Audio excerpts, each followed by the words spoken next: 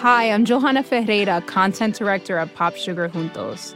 Juntos is all about celebrating Latinx culture, pride, our many intersectional identities, and joy.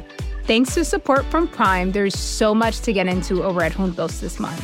From conversations with the Latinx minds behind our favorite new movies and resurrected TV shows, to thoughtful celebrity commentary and exclusive interviews with some of the biggest Latin music artists today. And it doesn't stop there. Get more of the music, movies, and shopping you love on Prime. Whatever you're into, it's on Prime.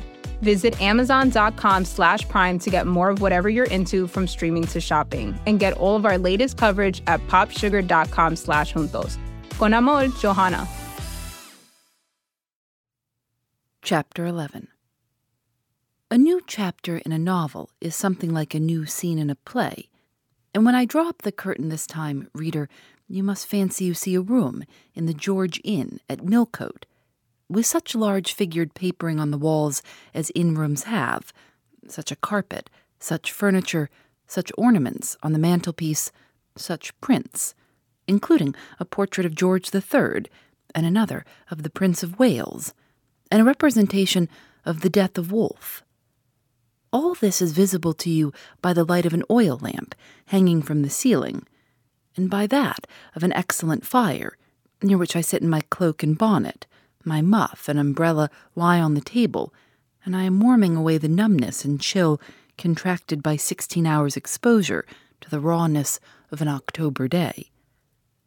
I left Loughton at 4:00 a.m., and the Millcote town clock is now just striking 8.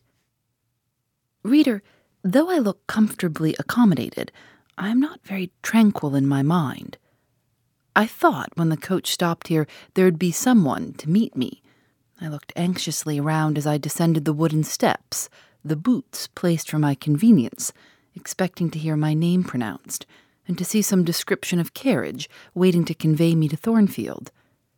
Nothing of the sort was visible, and when I asked a waiter if anyone had been to inquire after a Miss Eyre, I was answered in the negative, so I had no resource but to request to be shown into a private room, and here I am waiting, while all sorts of doubts and fears are troubling my thoughts. It is a very strange sensation to inexperienced youth to feel itself quite alone in the world, cut adrift from every connection, uncertain whether the port to which it is bound can be reached, and prevented by many impediments from returning to that it has quitted. The charm of adventure sweetens that sensation, the glow of pride warms it, but then the throb of fear disturbs it, and fear with me became predominant when half an hour elapsed and still I was alone. I bethought myself to ring the bell. "Is there a place in this neighborhood called Thornfield?" I asked of the waiter who answered the summons. "Thornfield? I don't know, ma'am. I'll inquire at the bar." He vanished, but reappeared instantly. "Is your name Eyre, miss?" "Yes." "Person here waiting for you." I jumped up, took my muff and umbrella, and hastened into the inn passage. A man was standing by the open door, and in the lamp-lit street I dimly saw a one-horse conveyance. "This will be your luggage, I suppose," said the man, rather abruptly when he saw me, pointing to my trunk in the passage. "Yes." He hoisted it onto the vehicle, which was a sort of car, and then I got in. Before he shut me up, I asked him how far it was to Thornfield. "A matter of 6 miles." "How long shall we be before we get there?" "Happen an hour and a half." He fastened the car door, climbed to his own seat outside, and we set off. Our progress was leisurely and gave me ample time to reflect. I was content to be at length so near the end of my journey, and as I leaned back in the comfortable, though not elegant, conveyance, I meditated much at my ease. I suppose, thought I, judging from the plainness of the servant and carriage, Mrs. Fairfax is not a very dashing person. So much the better. I never lived amongst fine people but once, and I was very miserable with them. I wonder if she lives alone, except this little girl. If so, and if she is in any degree amiable, I shall surely be able to get on with her. I will do my best. It is a pity that doing one's best does not always answer. At Lowood, indeed, I took that resolution, kept it, and succeeded in pleasing. But with Mrs. Reed, I remember my best was always spurned with scorn. I pray God Mrs. Fairfax may not turn out a second Mrs. Reed, but if she does, I am not bound to stay with her. Let the worst come to the worst. I can advertise again. How far are we on the road now, I wonder? I let down the window and looked out. Millcote was behind us. Judging by the number of its lights, it seemed a place of considerable magnitude, much larger than Loughton. We were now, as far as I could see, on a sort of common, but there were houses scattered all over the district. I felt we were in a different region to Lowood, more populous, less picturesque, more stirring, less romantic. The roads were heavy, the night misty. My conductor let his horse walk all the way, and the hour and a half extended, I verily believe, to 2 hours. At last he turned in his seat and said, "You're not so far from Thornfield now." Again I looked out. We were passing a church. I saw its low, broad tower against the sky, and its bell was tolling a quarter. I saw a narrow galaxy of lights, too, on a hillside marking a village or hamlet. About 10 minutes after, the driver got down and opened a pair of gates. We passed through, and they clashed to behind us. We now slowly ascended a drive and came upon the long front of a house. Candlelight gleamed from one curtained bow window. All the rest were dark.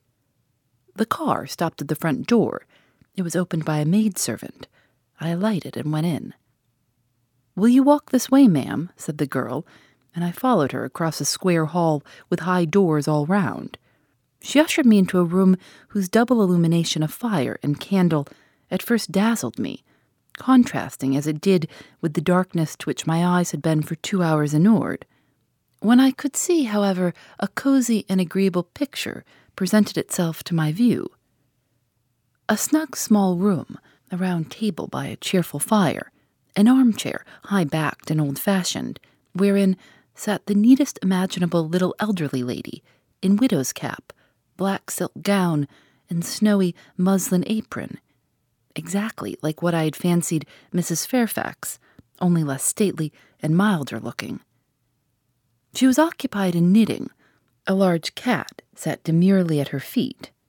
Nothing, in short, was wanting to complete the beau ideal of domestic comfort. A more reassuring introduction for a new governess could scarcely be conceived. There was no grandeur to overwhelm, no stateliness to embarrass.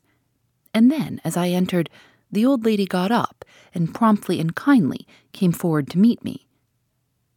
"How do you do, my dear? I am afraid you have had a tedious ride. John drives so slowly. You must be cold. Come to the fire." "Mrs. Fairfax, I suppose," said I. "Yes, you are right. Do sit down."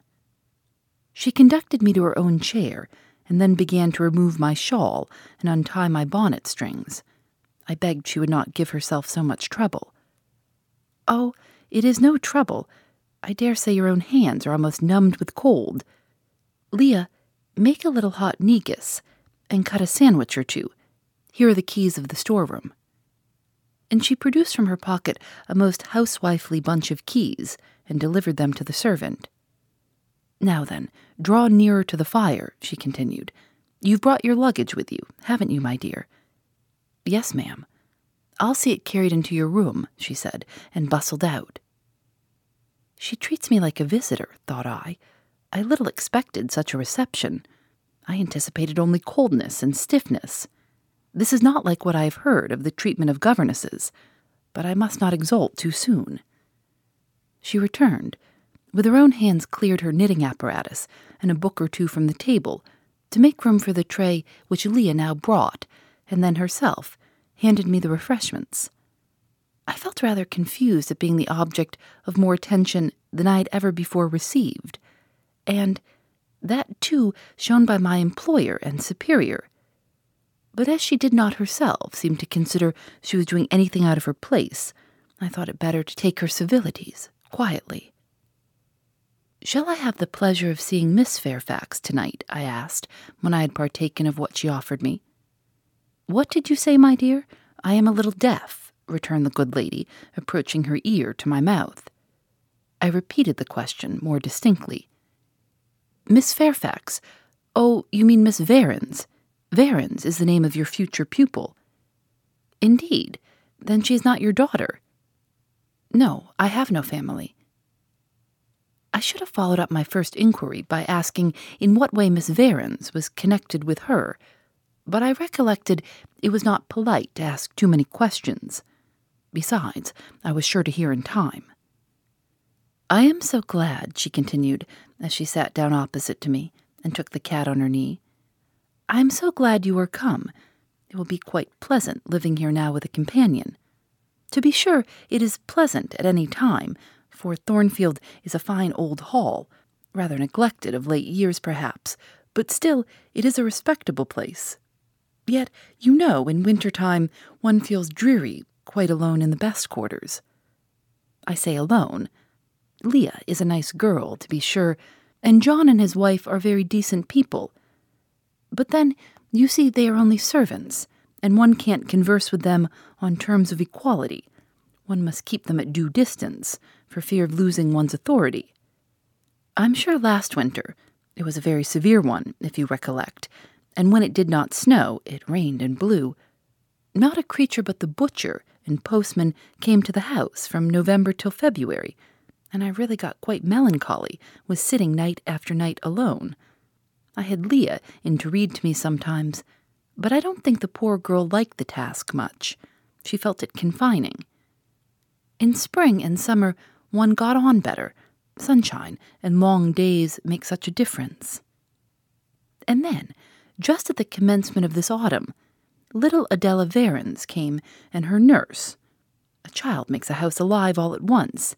And now you are here. I shall be quite gay. My heart really warmed to the worthy lady as I heard her talk, and I drew my chair a little nearer to her and expressed my sincere wish that she might find my company as agreeable as she anticipated. "But I'll not keep you sitting up late tonight," said she. "It is on the stroke of 12 now, and you've been traveling all day. You must feel tired. If you have got your feet well warmed, I'll show you your bedroom. I've had the room next to mine prepared for you. It is only a small apartment, but I thought you would like it better than any one of the large front chambers. To be sure, they have finer furniture, but they are so dreary and solitary. I never sleep in them myself." I thanked her for her considerate choice, and as I really felt fatigued with my long journey, expressed my readiness to retire.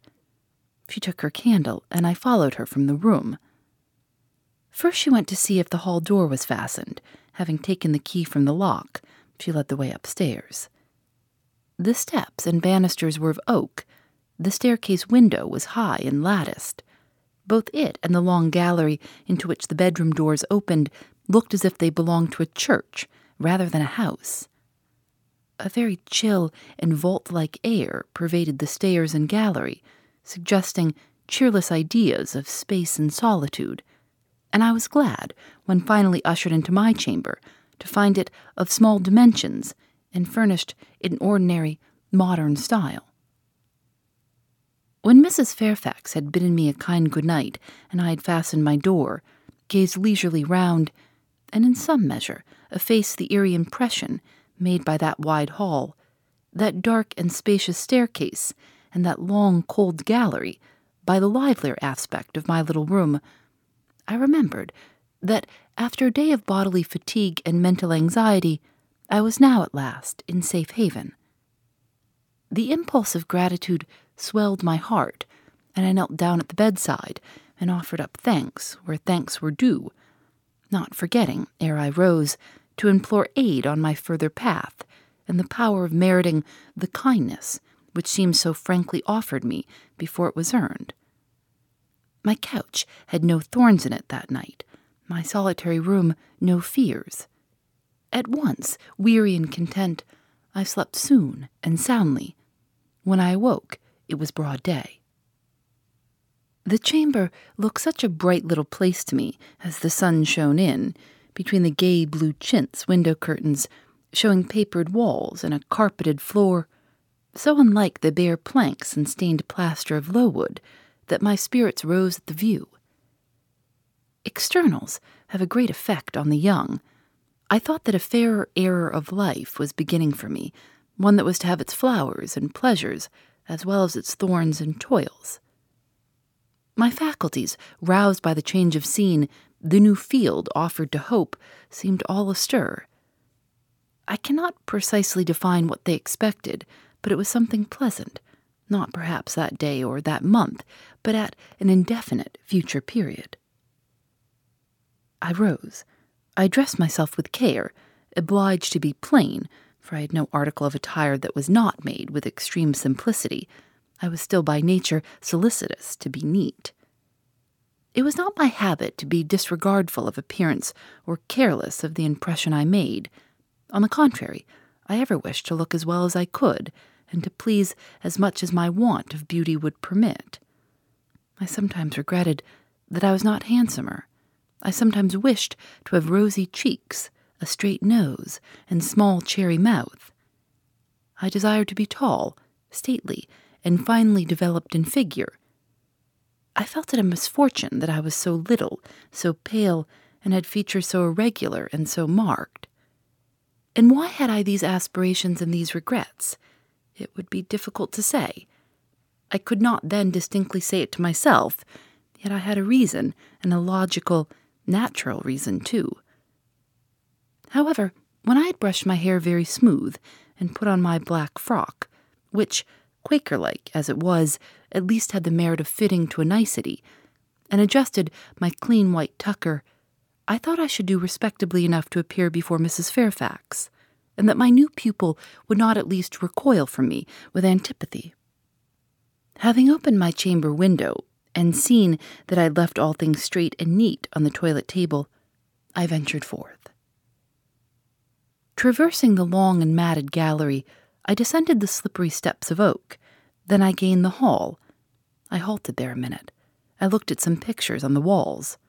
One, I remember, represented a grim man, and one a lady with powdered hair and a pearl necklace. At a bronze lamp pendant from the ceiling, at a great clock whose case was of oak curiously carved, and ebon black with time and rubbing. Everything appeared very stately and imposing to me. But then I was so little accustomed to grandeur. The hall door, which was half of glass, stood open. I stepped over the threshold. It was a fine autumn morning. The early sun shone serenely on unbrowned groves and still green fields. Advancing onto the lawn, I looked up and surveyed the front of the mansion. It was 3 stories high, of proportions not vast, though considerable. A gentleman's manor house, not a nobleman's seat. Battlements round the top gave it a picturesque look. Its grey front stood out well from the background of a rookery, whose cawing tenants were now on the wing. They flew over the lawn and grounds to alight in a great meadow, from which these were separated by a sunk fence, and where an array of mighty old thorn trees, strong, knotty, and broad as oaks, at once explained the etymology of the mansion's designation. Farther off were hills, not so lofty as those round Lowood, nor so craggy, nor so like barriers of separation from the living world, but yet quiet and lonely hills enough, and seeming to embrace Thornfield with a seclusion I had not expected to find existent so near the stirring locality of Millcote. A little hamlet, whose roofs were blent with trees, straggled up the side of one of these hills. The church of the district stood nearer Thornfield. Its old tower top looked over a knoll between the house and gates. I was yet enjoying the calm prospect and pleasant fresh air, yet listening with delight to the cawing of the rooks, yet surveying the wide, hoary front of the hall, and thinking what a great place it was for one lonely little dame like Mrs. Fairfax to inhabit, when that lady appeared at the door. "What? Out already?" said she. "I see you are an early riser." I went up to her and was received with an affable kiss and shake of the hand. "How do you like Thornfield?" she asked. I told her I liked it very much. "Yes," she said, "it is a pretty place. but I fear it will be getting out of order unless Mr. Rochester should take it into his head to come and reside here permanently, or at least visit it rather oftener. Great houses and fine grounds require the presence of the proprietor." "Mr. Rochester," I exclaimed. "Who is he?" "The owner of Thornfield," she responded quietly. "Did you not know he was called Rochester?" Of course I did not. I had never heard of him before. But the old lady seemed to regard his existence as a universally understood fact with which everybody must be acquainted by instinct. "I thought," I continued, "Thornfield belonged to you." "To me? Bless you, child, what an idea! To me? I am only the housekeeper, the manager. To be sure, I am distantly related to the Rochesters by the mother's side, or at least my husband was. He was a clergyman, incumbent of Hay, that little village yonder on the hill, and that church near the gates was his. The present Mr. Rochester's mother was a Fairfax, and second cousin to my husband, but I never presume on the connection. In fact, it is nothing to me. I consider myself quite in the light of an ordinary housekeeper. My employer is always civil, and I expect nothing more." "And the little girl, my pupil?" "She is Mr. Rochester's ward. He commissioned me to find a governess for her. He intended to have her brought up here, I believe. Here she comes, with her bonne, as she calls her nurse." The enigma, then, was explained. This affable and kind little widow was no great dame, but a dependent like myself. I did not like her the worse for that. On the contrary, I felt better pleased than ever. The equality between her and me was real, not the mere result of condescension on her part. So much the better. My position was all the freer. As I was meditating on this discovery, a little girl, followed by her attendant, came running up the lawn. I looked at my pupil, who did not at first appear to notice me. She was quite a child, perhaps 7 or 8 years old, slightly built, with a pale, small-featured face, and a redundancy of hair falling in curls to her waist. "Good morning, Miss Adela," said Mrs. Fairfax. "Come and speak to the lady who is to teach you, and to make you a clever woman some day." She approached. "C'est là ma gouvernante," she said, pointing to me and addressing her nurse, who answered, "Mais oui." "Are they foreigners?" I inquired, amazed at hearing the French language. "The nurse is a foreigner, and Adela was born on the continent, and I believe never left it till within 6 months ago. When she first came here, she could speak no English. Now she can make her shift to talk it a little. I don't understand her. She mixes it so well with French, but you will make out her meaning very well, I dare say." Fortunately, I had had the advantage of being taught French by a French lady, and as I had always made a point of conversing with Madame Perrault as often as I could, and had, besides, during the last 7 years, learnt a portion of French by heart daily, applying myself to take pains with my accent, and imitating as closely as possible the pronunciation of my teacher, I had acquired a certain degree of readiness and correctness in the language, and was not likely to be much at a loss with Mademoiselle Adela. She came and shook hands with me when she heard that I was her governess, and as I led her in to breakfast, I addressed some phrases to her in her own tongue. She replied briefly at first, but after we were seated at the table and she had examined me some 10 minutes, with her large, hazel eyes, she suddenly commenced chattering fluently. "Ah," cried she in French, "you speak my language as well as Mr. Rochester does. I can talk to you as I can to him, and so can Sophie. She will be glad. Nobody here understands her. Madame Fairfax is all English. Sophie is my nurse. She came with me over the sea in a great ship with a chimney that smoked. How it did smoke! And I was sick, and so was Sophie, and so was Mr. Rochester. Mr. Rochester lay down on a sofa in a pretty room called the salon, and Sophie and I had little beds in another place. I nearly fell out of mine. It was like a shelf. And, Mademoiselle, what is your name?" "Eyre. Jane Eyre." "Eyre. Bah, I cannot say it." Well, our ship stopped in the morning, before it was quite daylight, at a great city, a huge city, with very dark houses and all smoky, not at all like the pretty clean town I came from. And Mr. Rochester carried me in his arms over a plank to the land, and Sophie came after, and we all got into a coach which took us to a beautiful large house, larger than this and finer, called a hotel. We stayed there nearly a week. I and Sophie used to walk every day in a great green place full of trees called the park, and there were many children there besides me, and a pond with beautiful birds in it that I fed with crumbs. "Can you understand her when she runs on so fast?" asked Miss Fairfax. I understood her very well, for I had been accustomed to the fluent tongue of Madame Perrot. "I wish," continued the good lady, "you would ask her a question or two about her parents. I wonder if she remembers them." "Della," I inquired, "with whom did you live when you were in that pretty clean town you spoke of?" "I lived long ago with Mamma, but she has gone to the Holy Virgin. Mamma used to teach me to dance and sing and to say verses. A great many gentlemen and ladies came to see Mamma, and I used to dance before them, or to sit on their knees and sing to them. I liked it. Shall I let you hear me sing now?" She had finished her breakfast, so I permitted her to give a specimen of her accomplishments. Descending from her chair, she came and placed herself on my knee. Then, folding her little hands demurely before her, shaking back her curls, and lifting her eyes to the ceiling, she commenced singing a song from some opera.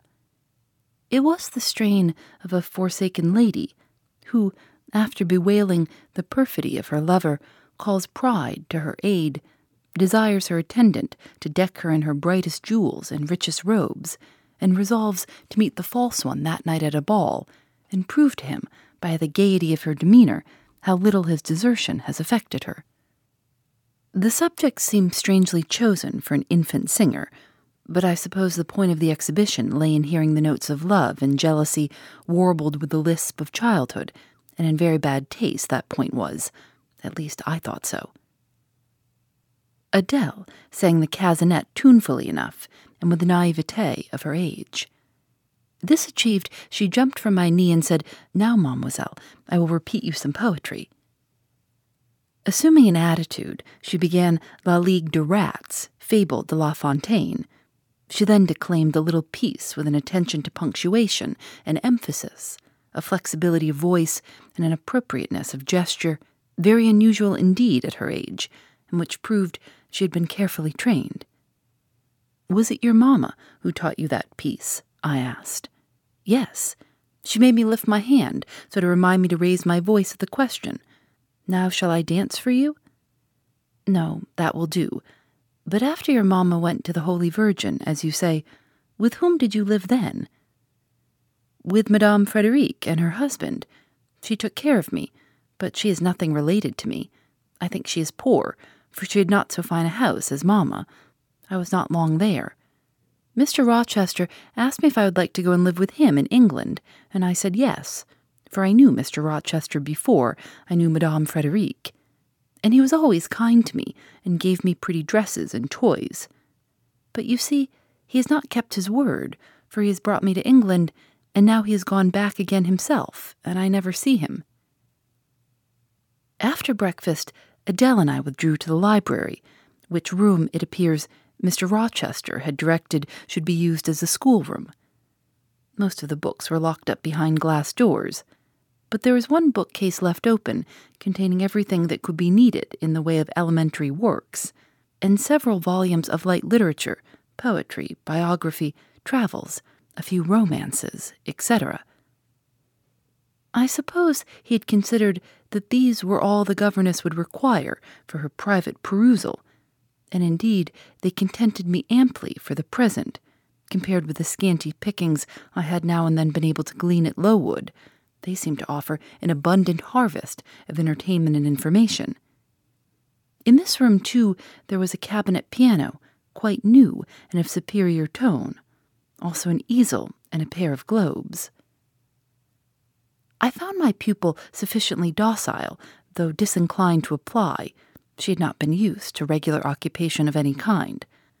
I felt it would be injudicious to confine her too much at first, so when I had talked to her a great deal and got her to learn a little, and when the morning had advanced to noon, I allowed her to return to her nurse.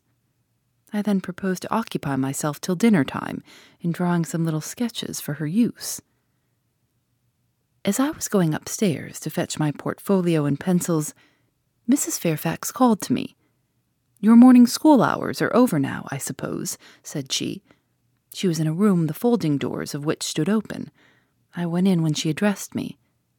It was a large, stately apartment with purple chairs and curtains, a Turkey carpet, walnut-paneled walls, one vast window, rich in slanted glass, and a lofty ceiling, nobly molded. Mrs. Fairfax was dusting some vases of fine purple spar which stood on a sideboard. "What a beautiful room!" I exclaimed as I looked round, for I had never before seen any half so imposing. "Yes, this is the dining room. I have just opened the window to let in a little air and sunshine, for everything gets so damp in apartments that are seldom inhabited. The drawing-room yonder feels like a vault."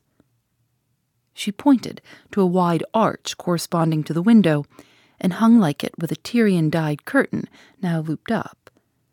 Mounting to it by 2 broad steps, and looking through, I thought I caught a glimpse of a fairy place, so bright to my novice eyes appeared the view beyond. Yet it was merely a very pretty drawing-room, and within it a boudoir, both spread with white carpets, on which seemed laid brilliant garlands of flowers, both sealed with snowy mouldings of white grapes and vine leaves, beneath which glowed in rich contrast crimson couches and ottomans, while the ornaments on the pale Parian mantelpiece were of sparkling Bohemian glass ruby red, and between the windows large mirrors repeated the general blending of snow and fire. "In what order do you keep these rooms, Mrs. Fairfax?" said I. "No dust, no canvas coverings, except that the air feels chilly. One would think they were inhabited daily." "Why, Miss Eyre, though Mr. Rochester's visits here are rare, they are always sudden and unexpected, and as I observed that it put him out to find everything swapped up, and to have a bustle of arrangement on his arrival, I thought it best to keep the rooms in readiness." "Is Mr. Rochester an exacting, fastidious sort of man?" "Not particularly so, but he has a gentleman's tastes and habits, and he expects to have things managed in conformity to them." "Do you like him? Is he generally liked?" "Oh, yes. The family have always been respected here. Almost all the land in this neighborhood, as far as you can see, has belonged to the Rochesters, time out of mind." "Well, but leaving his land out of the question, do you like him? Is he liked for himself?" "I have no cause to do otherwise than like him, and I believe he is considered a just and liberal landlord by his tenants. But he has never lived much amongst them." "But has he no peculiarities? What, in short, is his character?" "Oh, his character is unimpeachable, I suppose. He is rather peculiar, perhaps. He has travelled a great deal, and seen a great deal of the world, I should think. I dare say he is clever, but I never had much conversation with him." "In what way is he peculiar?" "I don't know. It is not easy to describe. Nothing striking, but you feel it when he speaks to you. You cannot be always sure whether he is in jest or earnest, whether he is pleased or the contrary. You don't thoroughly understand him. In short, at least, I don't. But it is of no consequence. He is a very good master."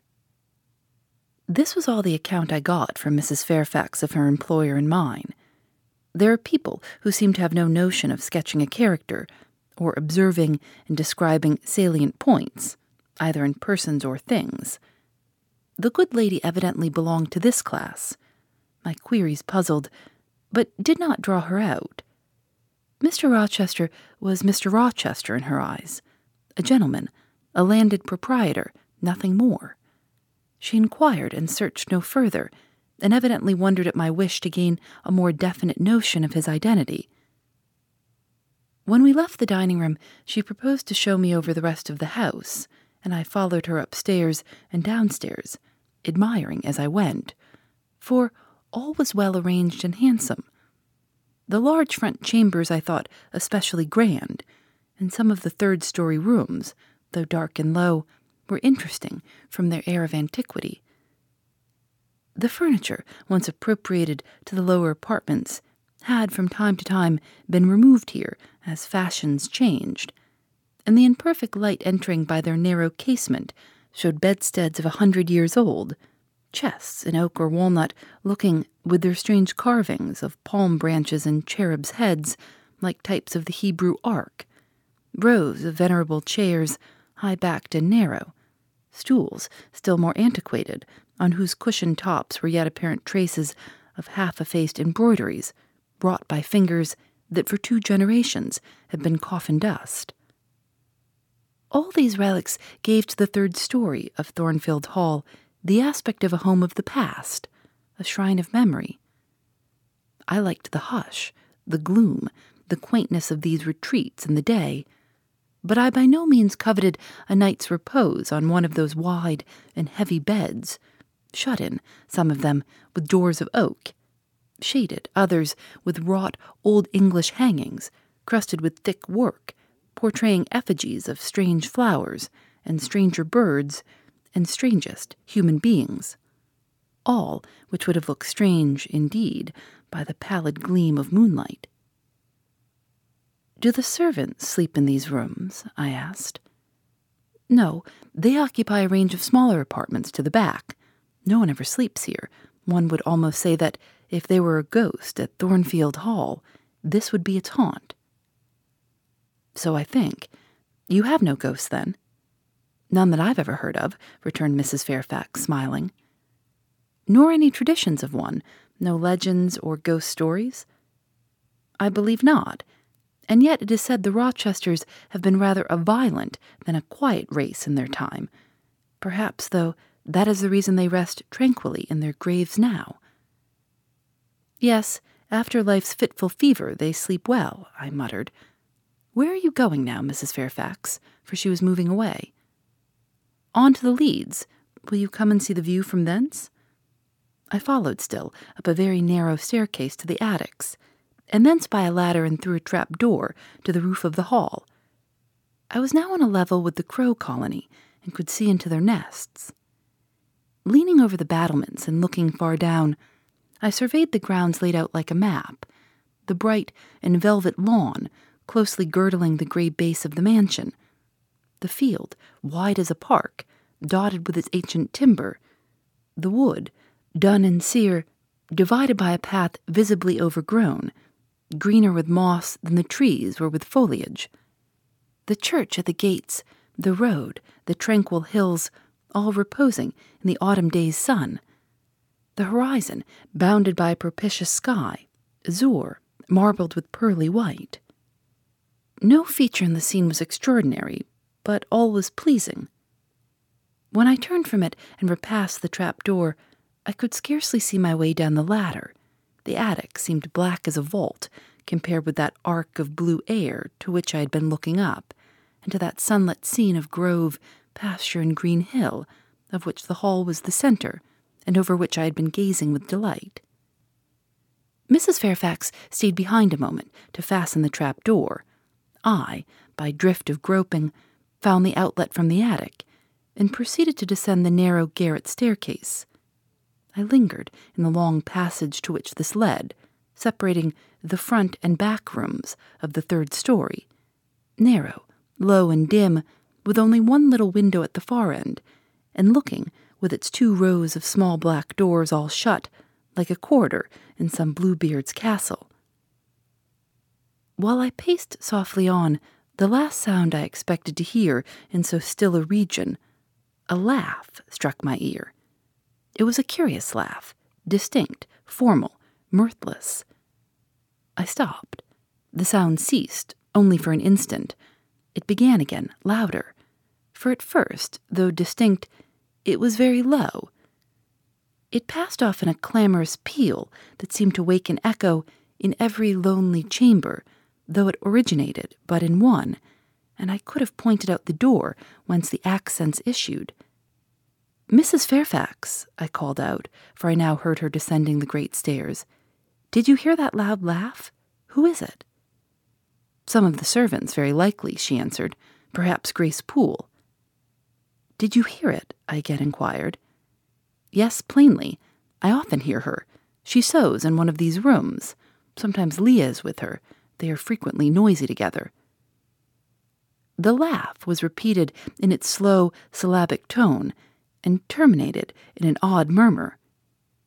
"Grace!" exclaimed Mrs. Fairfax.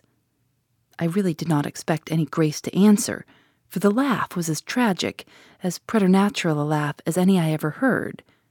And, but that it was high noon, and that no circumstance of ghostliness accompanied the curious cachinnation, but that neither scene nor season favored fear, I should have been superstitiously afraid.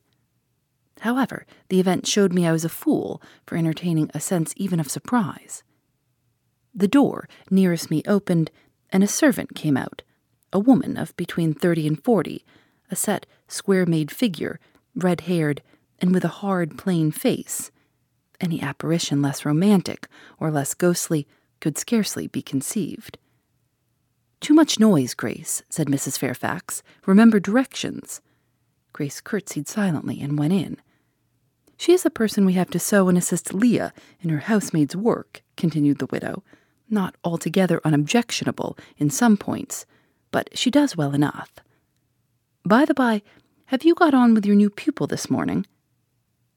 The conversation thus turned on Adele, continued till we reached the light and cheerful region below. Adele came running to meet us in the hall, exclaiming, "Mesdames, vous êtes servies," adding, "J'ai bien faim, moi." We found dinner ready and waiting for us in Mrs. Fairfax's room. Phoebe Reads a Mystery is recorded in the studios of North Carolina Public Radio, WUNC.